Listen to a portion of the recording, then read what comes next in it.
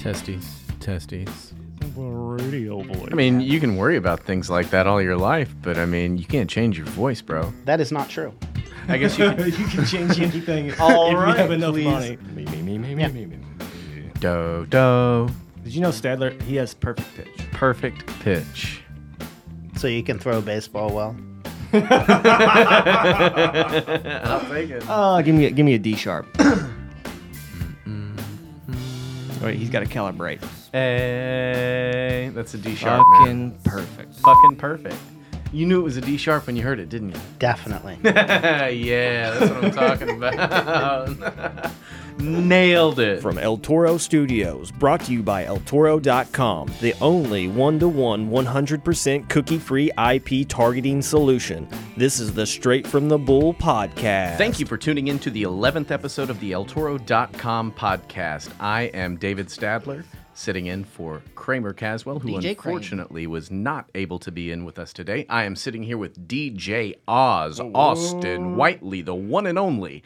And here today we have our guest, Nicholas Loki Jacobsen. Oh my God, I just got the finger from him. Nobody calls him Loki. Oh, Except for my dead grandmother. Nicholas, please. That's totally inappropriate. So today, we have some adult beverage in front of us as well. So, before, I like to think that we helped Loki kind of get into the bourbon fold a little bit more than he had prior. Loki used to be a tequila man. Agave. Maybe a little bit of mezcal here and there.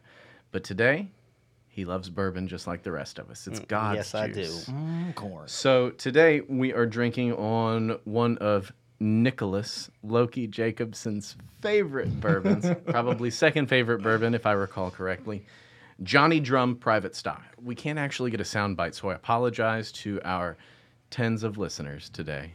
We do not have a cork in this bottle, but rest assured, this hooch is tasty. One of the things I like most about this, and I don't know if anybody else does, but anytime I can get a bottle of good booze for less than $50, I'm in. It's a good day. And this stuff is $35. It comes from the Willett Distillery. And one of the things that Austin and I were talking about earlier, the only bourbon you said you had at your house was Willett, right? Oh, yeah.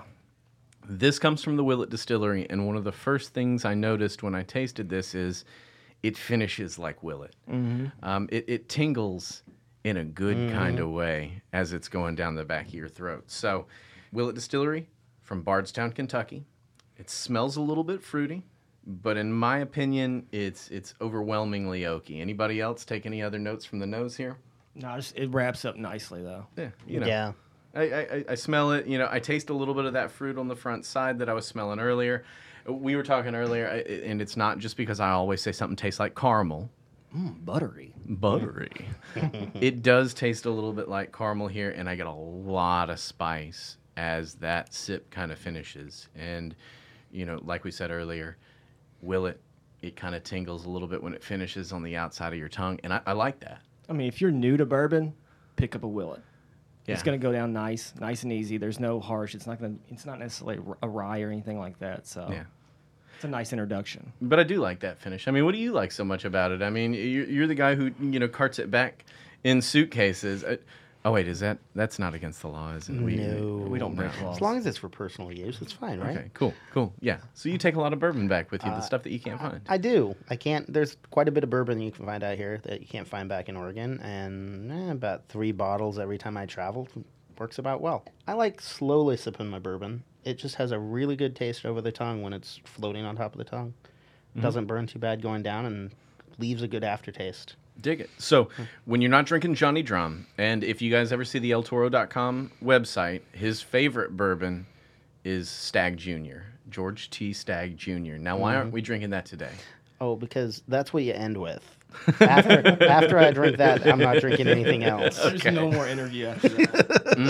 And for those that aren't that familiar, I mean, we got a very high proof statement on some George T. Stagg Jr. I want to say it's 63.5%. You kidding me? No. Oh, damn. Something like that. That's legit You stuff. drink that when you mean it. I'm not driving home that night. Call the Uber. This is 50.5, I think. Is it? Yeah. Yeah, you're still getting it. It didn't taste like it, though. No, No, it really but it's doesn't. 101 proof. Yeah. I dig it. Hopefully this room will smell a little bit like bourbon, so when you and Marty get in here tomorrow morning, you're like, good God, is that my pores? Oh, it's usually what's said. All right, so Loki is I'd call him a man of mystery. Yeah, I personally don't even know what he does. It's he's an ambiguous cloud floating around. Loki is one of our lead system architects here. What is your job title specifically? Well, besides like mischief maker, I think my job title is still officially just developer. Okay. Yeah. That works. Yeah.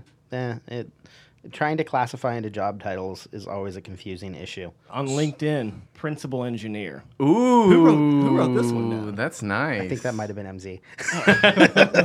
Loki has 12 years of experience as a software developer and architect. He currently specializes in data analytics, but he's always worn a bit of a security hat as well. So one of his hobbies is he's interested in GSM. He's been involved in that here for probably the past 5-6 years. He actually started his professional career writing scripts around shipping refund processing for a lot of large shipping companies here around the United States and internationally.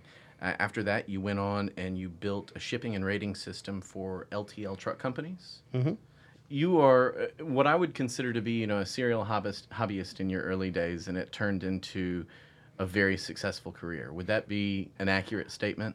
Yes, I was lucky enough to be able to be doing the stuff I love and get paid for it, even if the same stuff I would have been doing without getting paid for it. Just finding somebody to pay me, and that worked out really well for a while. Okay. So talk to us about, let's go through the 90s and 2000s here. Let's lead into that professional career, because a lot of folks in that position are not classically trained in the traditional sense where one would go to college or engineering school or things of that nature. How did Nicholas Loki Jacobsen get to this point in life, and how did you kind of realize that you were really interested in computer programming and in software development, and how did you foster that talent? Ironically, it did start with a classical education, but I mean a real classical education. I was homeschooled and had to go ahead and learn the classics, the humanities. That included learning translation level Greek and Latin.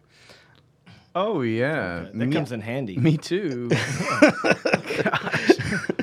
And if you don't speak Greek and Latin, I mean, we just don't have much in common. Right? I mean, I gotta reply to clients daily in Latin. Yeah, straight up. Yeah, completely useless unless you're trying to understand the history of sort of the use of language and also a lot of philosophy stuff. Or if you want to be a doctor. Fair enough.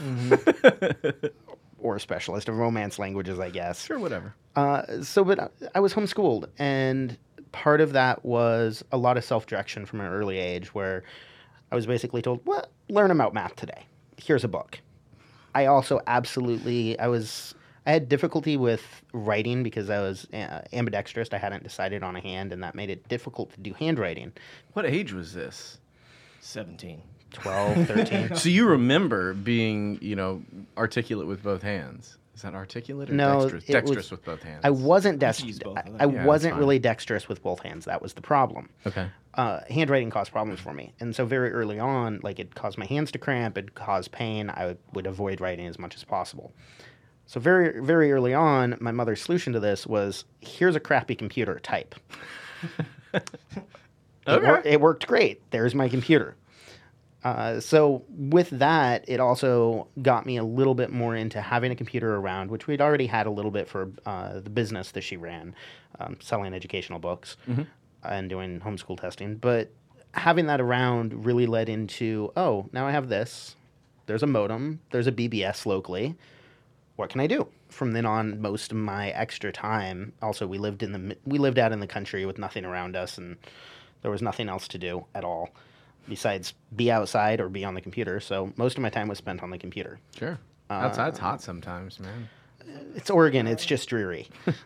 Where was this again? This was in Southern Oregon. Okay, Southern Oregon. Yeah. So this is where, did Rambo come through your town? You'd think so sometimes. Okay. Yeah. It was definitely Podunk Town. Okay. So you met Rambo. Yeah, no. Though there was Tree Arrow.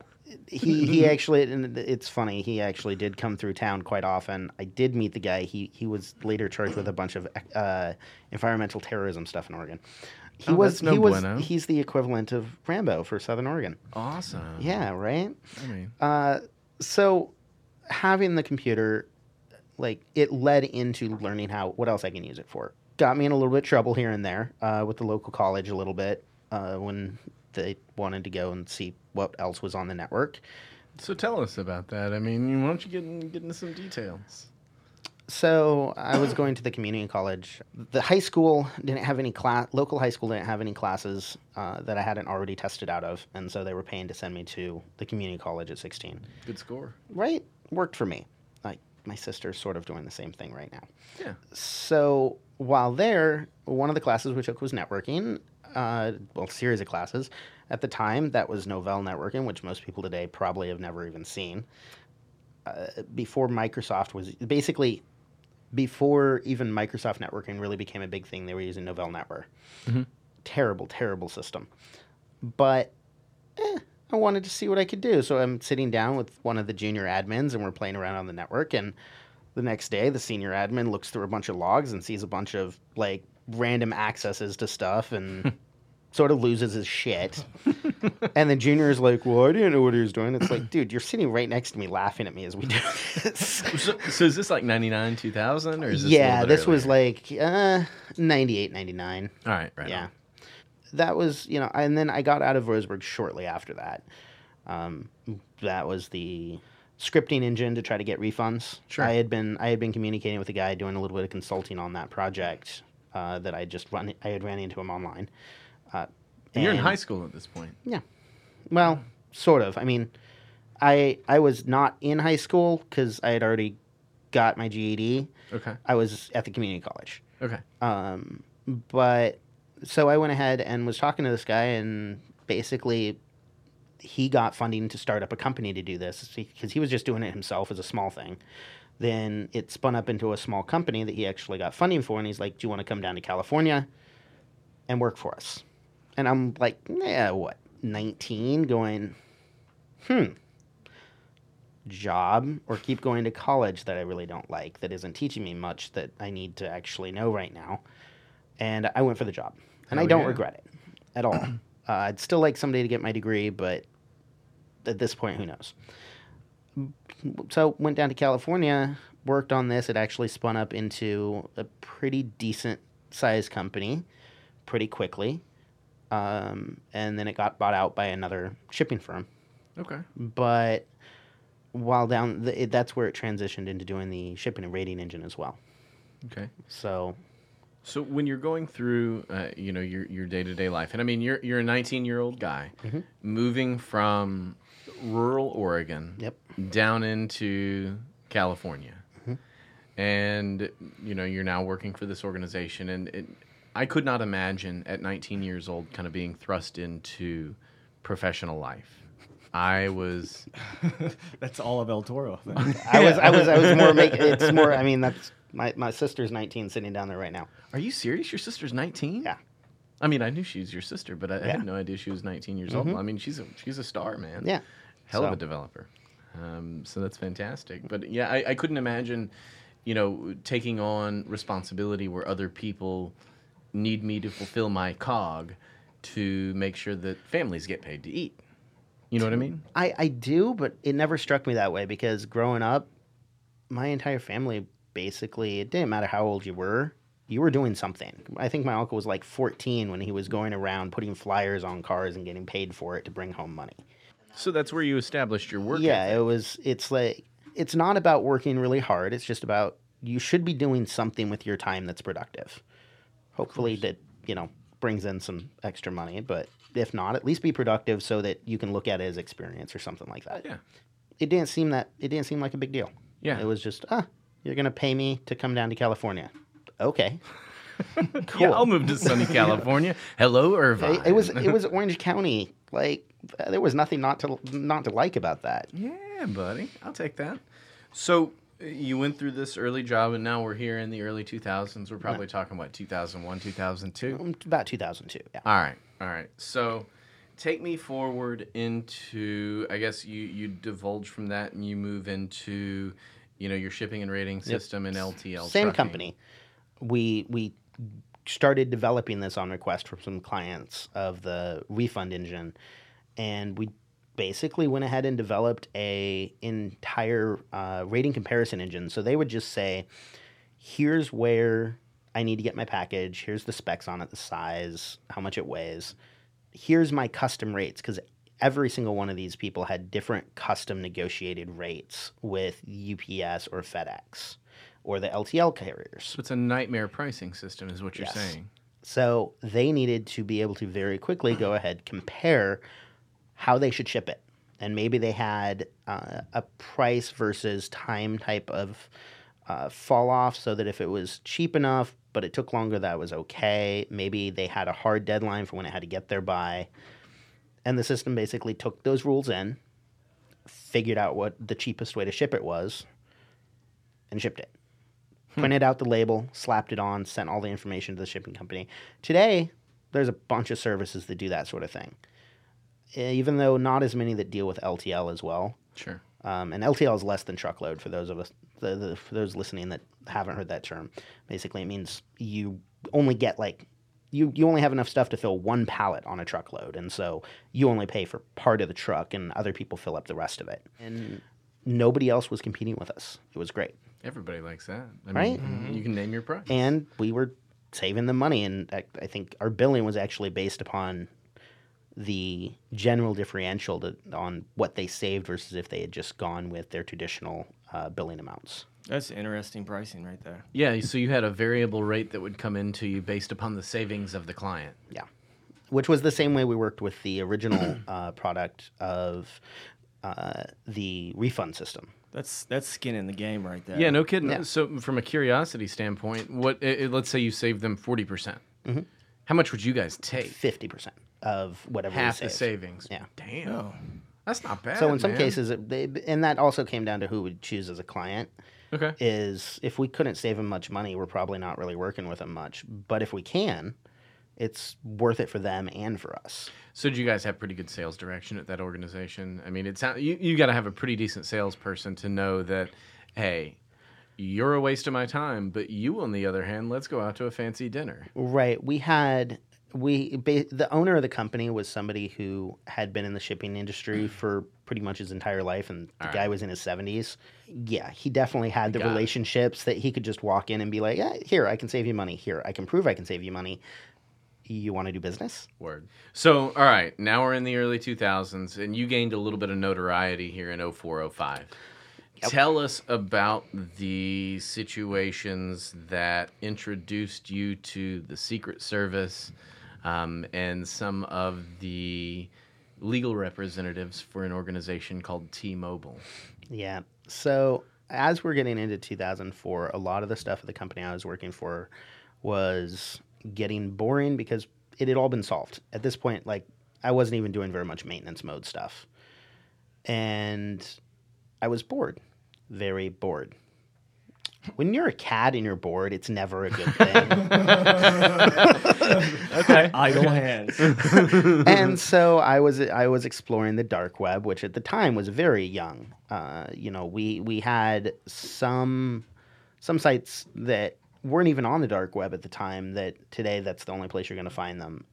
And most of what I was looking at was interest in hey, how do you make fake IDs, stuff like that, which I had always had a small interest in, mostly not using the fake ID even as much as, hey, it's really cool that I can make something that looks that good. Yeah. And part of my interest was I had a friend who was actually caught for making IDs so good that the Oregon DMV later asked him to come in and counsel them on how to make them better. Interesting. I had a buddy who ended up in the same situation. We're the same age, so it's interesting that happens in multiple areas around the country, because in 2001, 2002, in Paducah, there was a young man who got raided by the FBI and ended up consulting with the DMV with respect to fake identification. Yeah. But anywho, sorry, I digress. Go ahead. No, and the funny thing is at the time, one of the things that I was doing was running servers containing lots of hacker files. Think of it as the old BBS systems that contained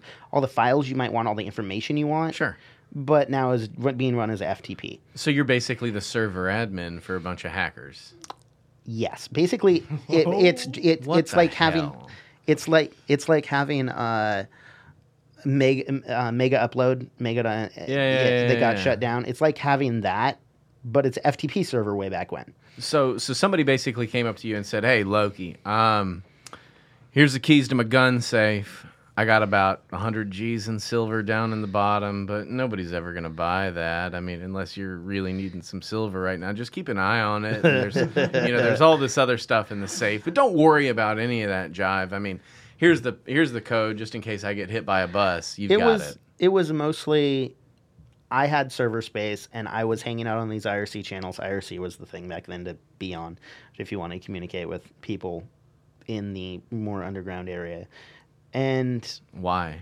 It's just a secure chat area, right? It wasn't secure at all. Oh. Yeah, they came out in the article. Sure shit. But it was internet relay chat was just the way that you hung out on channels and chat and just had conversations with other people at the time. That was really what was available if you didn't want to use, say, AOL groups. There was lots of files floating around, and I started out just downloading every single one that came around, so I had an archive of them. Then I started, sharing them to other people. The point of this was the chances are your friend who got caught probably was accessing my very large directory of fake ID templates.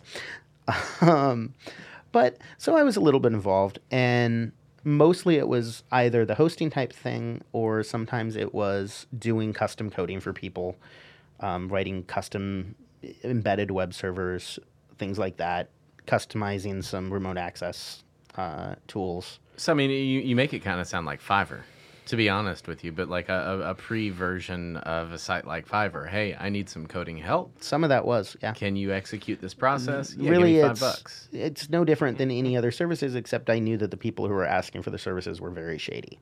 1,000% markup. Whatever. Right.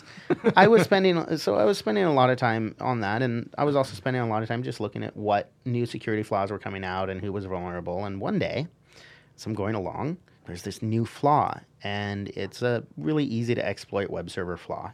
And I'm like, I could have sworn that I saw that this other company was using that web server, and sure enough, check it out. Here's a T-Mobile server running that is vulnerable to this exploit. How old was this vulnerability? And I mean, in the world of, software... 6 months. So it was a vulnerability that had been discovered 6 months prior. Yeah. And they had just not... They never patched it.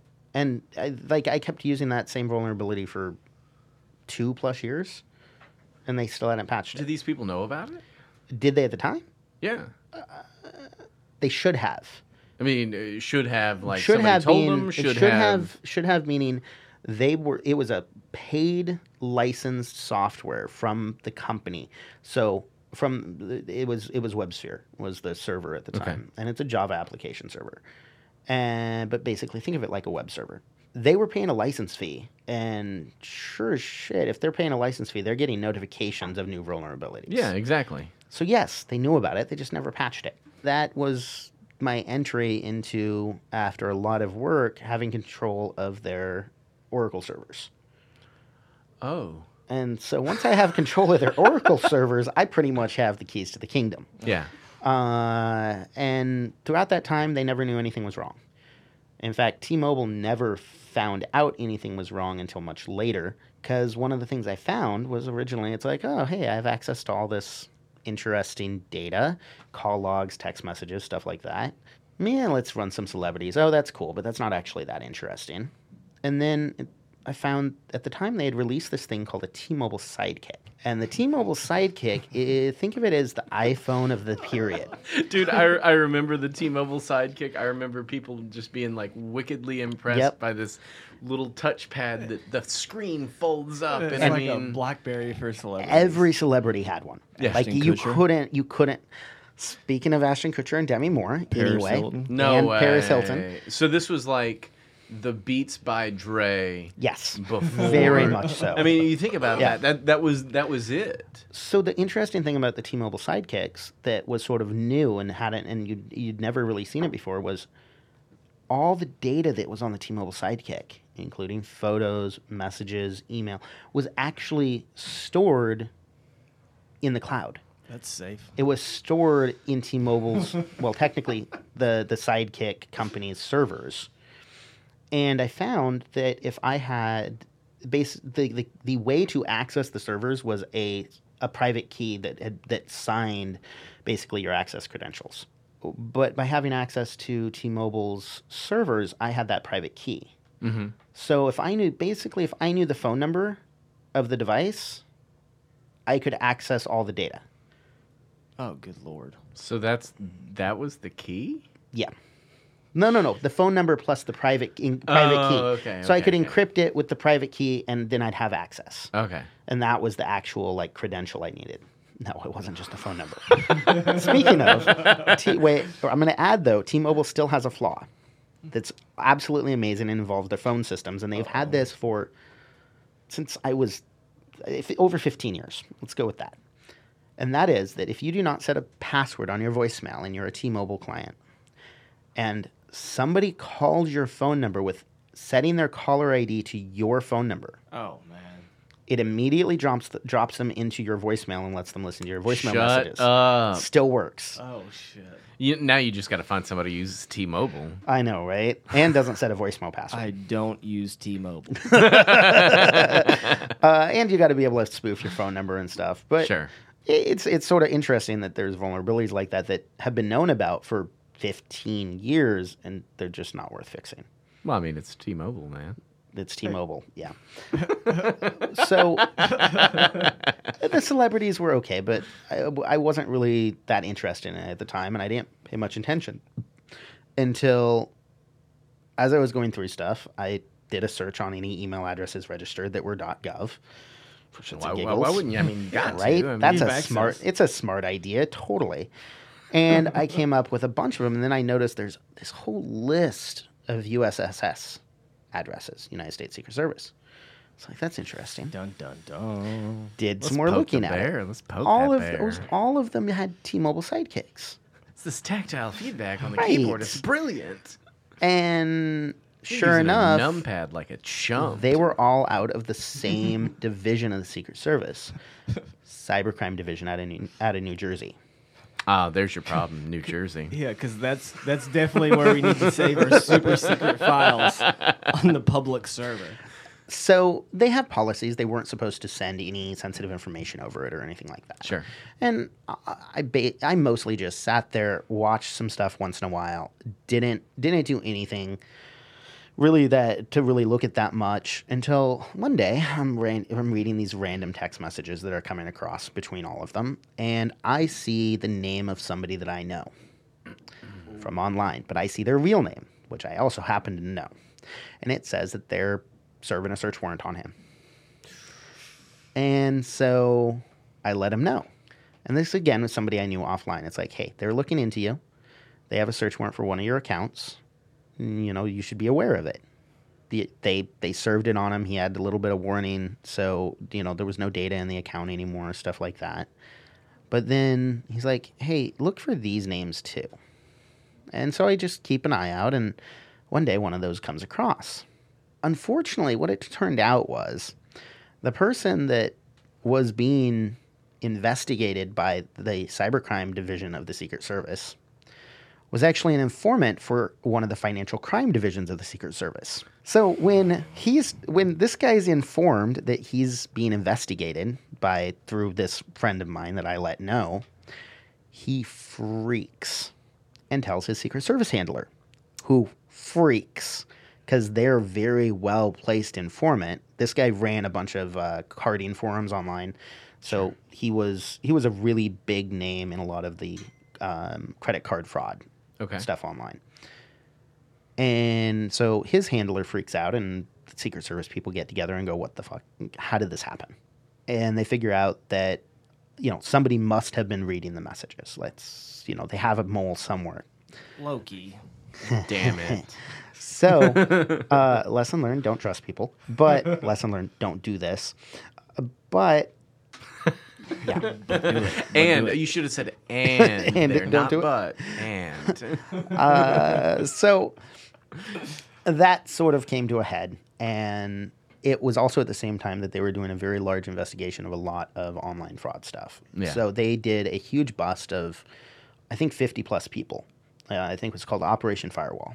Yep, I'm actually looking at the And article right I there. That is wasn't- correct. I was not in that actual bust, but the same time and like down to the same day that they busted all the rest of them. What was interesting about some of the information that came out with respect to your arrest is that they were very, very, very quiet And there's a about reason. the information as to why you were arrested, and they were very, very public with respect to why Yep. they arrested all of these other deviants. And there's sort of two reasons. One, they did not want to have to publicly come out with them having basically had a mole in their network for 2 years. Yeah. They didn't want to have to get rid of their sidekicks because they're pretty cool. I mean, everybody. I use a sidekick today. The second reason was because Camera's too good. they were interested in what other information I might have. They thought I might have more information, thought I might be able to be basically willing to be an informant. No, it's just the idiots at the cybercrime division. Right? Edit that out.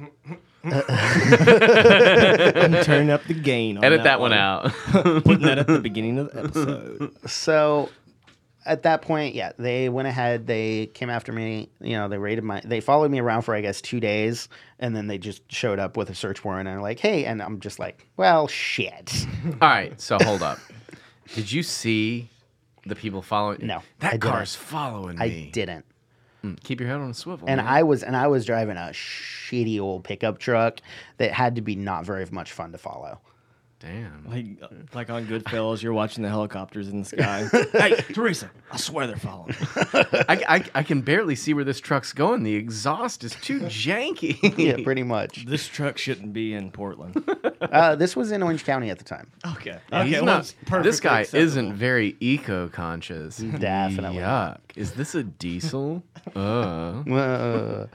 So at that point, when they went ahead, served the search warrant, it was probably less than a week till they had me sit down with what they call the proffer session, which is basically an interview. And they're like, hey, this is what we got on you. My response was, okay, you have me. I'm not, it's like, you guys are feds and I see what you have on me. Cool. What can I do for you? I'm not even going to bother to fight this. I'm at your service. And it came, they're like, well, what about, do you know these people? What can you tell us about these people? And I'm like, yeah, I don't know anything about anybody, which I really didn't on purpose. Now, on the other hand, I was perfectly happy to tell them absolutely every single thing I did because they offered me a really good deal. And it was good for them and for me. One of their big concerns was what else I might have had access to either while I was in their network or other networks. And there were other networks I was involved in, including ones that had access to every single driver's license in all of California, Alaska, Idaho, and Oregon. And, things like back then, the jail system doors were directly controlled from at one of the Oregon penitentiaries were directly controlled from a computer that was on the internet. Oh, wow. Yeah, things like that. Just jail It's riots. good that corporate-sponsored government institutions don't have to play by the rules. One, and two, can just ignore these blatant security Right. vulnerabilities. It's a good idea that corporations have control over the prison system, Private right? prisons. Right? Profit centers? Don't say that. Don't say that. Slave labor. Edit that out. No, I Edit said, that are they out. advertising with us? No. If they are, then we're going to edit that out. We'll see about If that. they aren't, we're never getting that job. Nobody checks these podcasts before they go out. Put your people in prison here. So they sat me down and just asked me a bunch of questions about what else I had done. And in exchange, they went ahead and gave me a really good plea deal. And the condition was that I tell them everything I had done. So I took it as an opportunity to basically get every single little tiny computer-related thing I had ever done off my chest. You got your shit straight.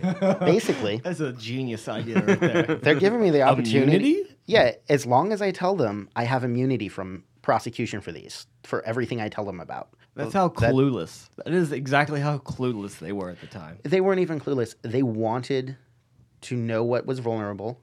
and they wanted me to go away quietly, but still be able to say that they had made an example of me. I was responsible. And part of the reason was the West Coast wanted to bring me on as an informant. They wanted to basically hire me, not just as an informant, but hire me as a consultant/informant. Yeah, the East Coast, which is the ones I had that were vulnerable that I had actually gotten into, I guess there was some political infighting. And the East Coast is like, hell no. And the West Coast is like, but we sort of want them. And the East Coast is, hell no. So it ended up with, I got the deal. I didn't end up doing any sort of consulting, any sort of informant type stuff. Their loss. I was happy all around. But they did make an example. I had a year of house arrest and 5 years of probation. Oh man, they taught you to stay inside and work on the computer. I wasn't allowed to have a computer for anything except for work purposes for 5 years. What do you do inside? Did you hear the caveat that I convinced the judge to put in? No. For anything other than work purposes. His work is on the computer, Stadler. I mean, I get that. So I just found about 3 months after the sentencing and all that, and they gave me a few months to like settle down before I went on house arrest. Through a friend of a friend, I found a job on the coast that they're a consulting company on the Oregon coast that really needed somebody good but couldn't afford to pay very much. And it was a small town. Really, like I liked it. It was living like on the ocean. Sure. And the key thing for me was, my boss did not care what I did. His answer was always, it's work. So everything I did on the computer was work related. Nice. And our clients a lot of our clients were government clients, so that if my PO was ever asking to look at the computer, my boss would just be, I'm sorry, that data is confidential. Legitimately confidential. You can't look at it. Yeah. If you want to look at it, you can go to these organizations and get permission from them. Yeah. And that's not going to happen. Well, I mean, you're saying that the government's not good at sharing information among other agencies? Especially not when it's a state agency versus a federal agency. Oh, man. I mean, they get along great, right? Sure they do. There's a long-standing history especially of that. small town law enforcement agencies. So, dude, that's crazy. That's a little bit more detail than I've ever heard with respect to this story, and we've. That's okay. You can edit most of it out. We've known each other for a couple of years now. I mean, we're gonna edit out the nasty. There's stuff. gonna be like 30 seconds, and then we can edit this out. We might have to have some additional scrutiny of this one before we let it out, see. but that's We'll all see. good, man. I don't care. So. Yeah, you're not gonna read that on the internet. So, this is seriously the next question that comes up in my freaking list here. So what fascinates you about coding?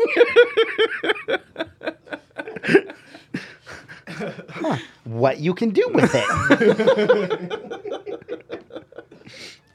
All right. Well, All right, considering let's you can get do whatever you want, apparently. let's get into something a little bit more productive. If someone wants to get into software architecture and security infrastructure research, how would you recommend them going about it? I mean, seriously, I mean, because there's a lot of people out there that are like, coding's the answer for my career path. Mm-hmm. And we see a lot of it, here locally. We've got some coding programs here that we actually hire quite a few employees from. Code Louisville. And good employees. And exactly. we also get a lot of people who, it's a second career. Oh, for sure. They go ahead and it's like, I'm going to try this, and it works for them, and they're great. I would say that the path, and it's a really good question because it's an important question for a lot of people. The path very much depends on the person themselves and what their skill set is and their interests are. I think a lot of people just have a goal of, unfortunately, I want to get into tech because that seems like a good thing to be in. I hear there's good wages in it. Those guys wear T-shirts. Right. And okay, yeah, there's actually a lot of truth to that. But that doesn't mean that you should necessarily go for being a coder. Sure. There's lots of things you can do and still be in the tech world. If you are interested in working with computers, automating things, you sort of have two main paths. And luckily, they're easier than they are today. Well, I'd say three. You can go your own, which is basically what I did, and get hired by a company or start your own company, start a small side project that gets picked up. That's the only avenue that existed until... Not the only avenue. I mean... The other one was the traditional university route. Okay. So those two have always been around. I think these days the do it, the complete bootstrap do-it-yourself is a little bit more difficult because there's so many more people trying to get into the field. Mm-hmm.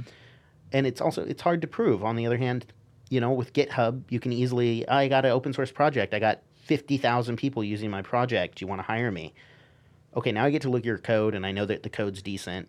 Yeah. It's sort of a no-brainer at that point. But until you build up to that, if you haven't been working on it, that doesn't work very well. Or if you work on things that aren't easily displayed to other people, or that people can't just look at and get a grasp of what your skill set is. It also doesn't talk about your, say, social skill set, which is even today very important to be working in a traditional environment. The new thing that's come about is code schools, and we didn't really used to have those available.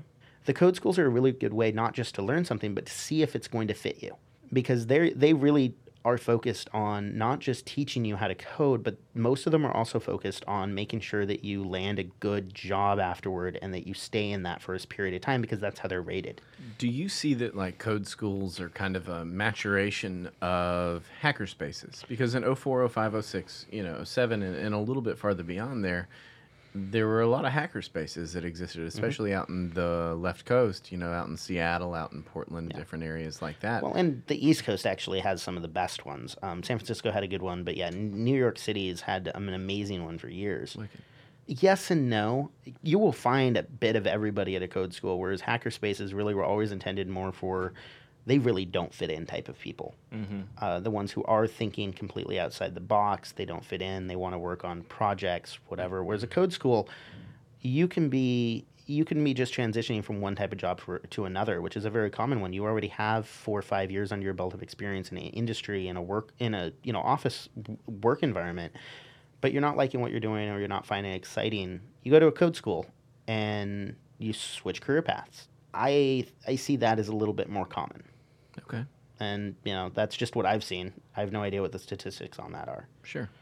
Who needs statistics anyway? Come on. I'd also say that universities have done a really good job of creating better degree paths for people who want to go into computer science, the software side versus the hardware side, stuff like that. It's no longer as important to get your computer science degree to become a programmer if you're not working with algorithms, or hey, you want to be a user experience designer, do you really need to go learn how to develop a microchip?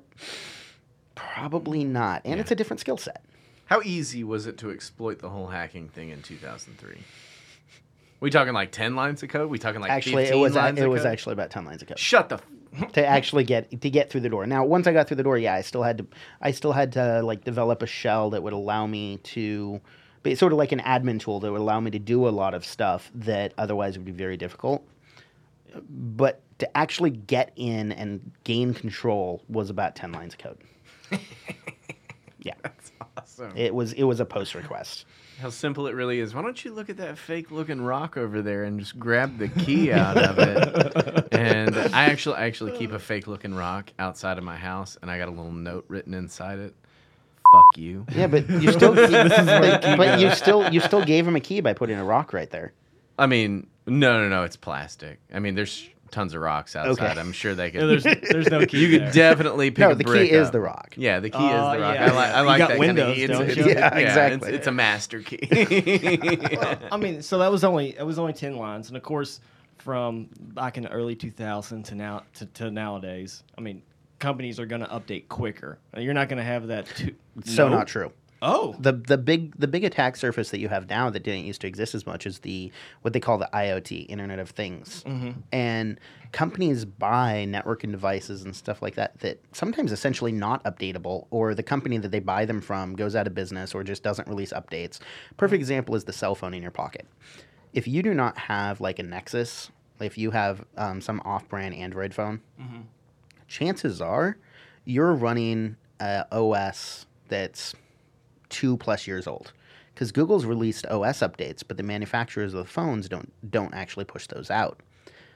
And you better believe that an Android 6 or something OS version can be exploited so many different ways. Uh-oh, you better buy that Pixel. Better buy that Pixel 3 that coming Pixel out. 3. Google. Did you have stock in that? We need sponsors, Google. Just putting that out there. Yeah, they're not. a sponsor. But they could be. Oh. So we talked about how easy it is to exploit. Are there any things that companies, both large and small, anything they can do to make themselves a little bit more secure? Besides hiring consultants, and it's hard to figure out who to hire. Yeah. The big one is reducing attack surface, which means sort of risk balancing and reducing attack surface. So reducing attack surface means having a minimum number of points of entry for somebody to attack. Do you have printers on your network? Great. Don't give your printers public IP addresses. That's just a bad idea. That sort of basic level of stuff makes a big difference. You have Wi-Fi access points. Okay, well, maybe your Wi-Fi access points should actually be secured. Maybe they should be on a separate network than your financial transactions. Mm-hmm. That would be wise. Yeah. Right? But it's just not convenient to put everything in. So a lot of that is the type of stuff that does matter. Beyond that, really all you can do is try to have somebody on staff who has some awareness of it and try not to give too much pushback against the sort of pain points that being secure can cause. And it's always a balance between how secure, what is your risk, versus how much does your mitigation cause business problems or financial It's all problems. about practicality, Right. affordability. And what to protect against. There's the old thing about running away from the bear in the forest, and you're stopping to put on your shoes. And the guy next to you goes, "What are you doing that for? You can't outrun the bear even if you're wearing shoes." And you go, "Yeah, but I don't gotta. I only gotta outrun you." Rest assured, I'm not asking anybody any questions. No. I'll It's push you all- down. Yeah, you just got to be faster than the next guy. So you don't. So in business, you don't need to be the most secure person out there. You just have to be more secure than the other targets that might be more attractive than you. Just don't be an easy target. Right. So you could say that also, even in the age where we're signing terms of agreements or pretty much anything, giving all our contacts, our email contacts to get a convenience or a service, that also applies to the individual level as well. It does. That's a different discussion, privacy discussion, but it still does, and you still have some level of mitigation you can do in terms of who you're giving your information to. The Facebooks of the world, probably a little bit safer than that site that promised to give you a free Bitcoin if you give them your email address. But Bitcoin's so expensive. I know. Right Oh now. my gosh. I wish I had a Bitcoin. So pretty much the only way to be I can't say completely secure, but the most secure is to hire a consultant or an on-staff person. What about people who you can't necessarily afford that, but maybe they can outsource? Is that an option? Yeah, so that's sort of the same as a consultant. That really is outsourcing to somebody. Honestly, if you're big enough to even have a network admin, having them get a basic level of understanding or bringing in somebody to give an overview and then a bit of training to that admin on how to approach your specific security problems is a good way to do it. Sending them to some basic boot camps if they're not already familiar with some security basics can be another good one. But there's a lot of services out there offering relatively inexpensive consultancy programs for catching the low-hanging fruit. Because, again, you don't have to be secure. You just have to be more secure than the next guy. Mm-hmm. Just wrap up loose ends. Would you consider yourself a hacker? Yes. Okay. I was going to go with former hacker, but let's go. No. Still, in the way I think, the way I approach problems, hacker has never been about doing illegal things. Let's figure out how things work. Right. The original hackers were the MIT model train team. Like, no joke, those were the hackers. That then developed into everything we think of hackers today. Mm-hmm. If you want to be secure, you should hire somebody that wants to figure out how these things work. These quote unquote hackers. As a company, yeah. If you want to be secure as an individual, I think everybody should have some of that mindset. It's a mindset of skepticism. All right. Well, Nicholas Loki Jacobsen. You're just going to start the episode with like that being on repeat for 5 minutes. Pretty much. Probably will. I mean, Put a little beat behind I it. dig it. But, man, thank you so much for kind of sitting down with us today. I know we probably took away some of your time where you could have been working, but... That's your probably problem, not mine. a Yeah, little it less is my secure problem. right now. It's okay. That's all right, too. But, man, we really appreciate it. And, maybe next time we can go down some other rabbit holes with you. All the rabbit holes. All of the Speaking rabbit don't we holes. still have some rabbit hole bourbon? Oh, we had it. We had it. We It's gone. drank all of it. Must have been That in was the Oregon. best. That was the best one I ever think. It goes back to the philosophy of, is it better to be able to observe this art in real time, or is it better to be able to tell the story of how that art tastes? Well, that depends if you're the ones who tasted it, or you were one who's telling the other person who hasn't tasted it in a long time. As the person who's tasted it, that's what I'd prefer. I have a very significant reference point of it. And How's it feel to be the other side of that? So when do you buy me that bottle of? So we can put a nice little bow on this episode. We got next week coming up Craig Stevenson. Oh, Craig Stevenson's coming next week? Yeah. PR Wizard. Craig Stevenson coming at you The mage. from the ElToro.com podcast. Craig Stevenson. I dig it. He's going to be a really good time. We're going to work on our margarita recipes. Oh, I'll definitely put those two together. Yeah, well, PR and margaritas. Next, Fortaleza. dude, I've got that's one of the reasons why I bought the Fortaleza for next week is because I have the most impeccable margarita recipe you will ever taste. Oh, I think time will tell on Next week. episode 12. This was episode 11 with Loki. Thank you much. You've been listening to the Straight from the Bull podcast from El Toro Studios, brought to you by ElToro.com, where we target people, not pixels.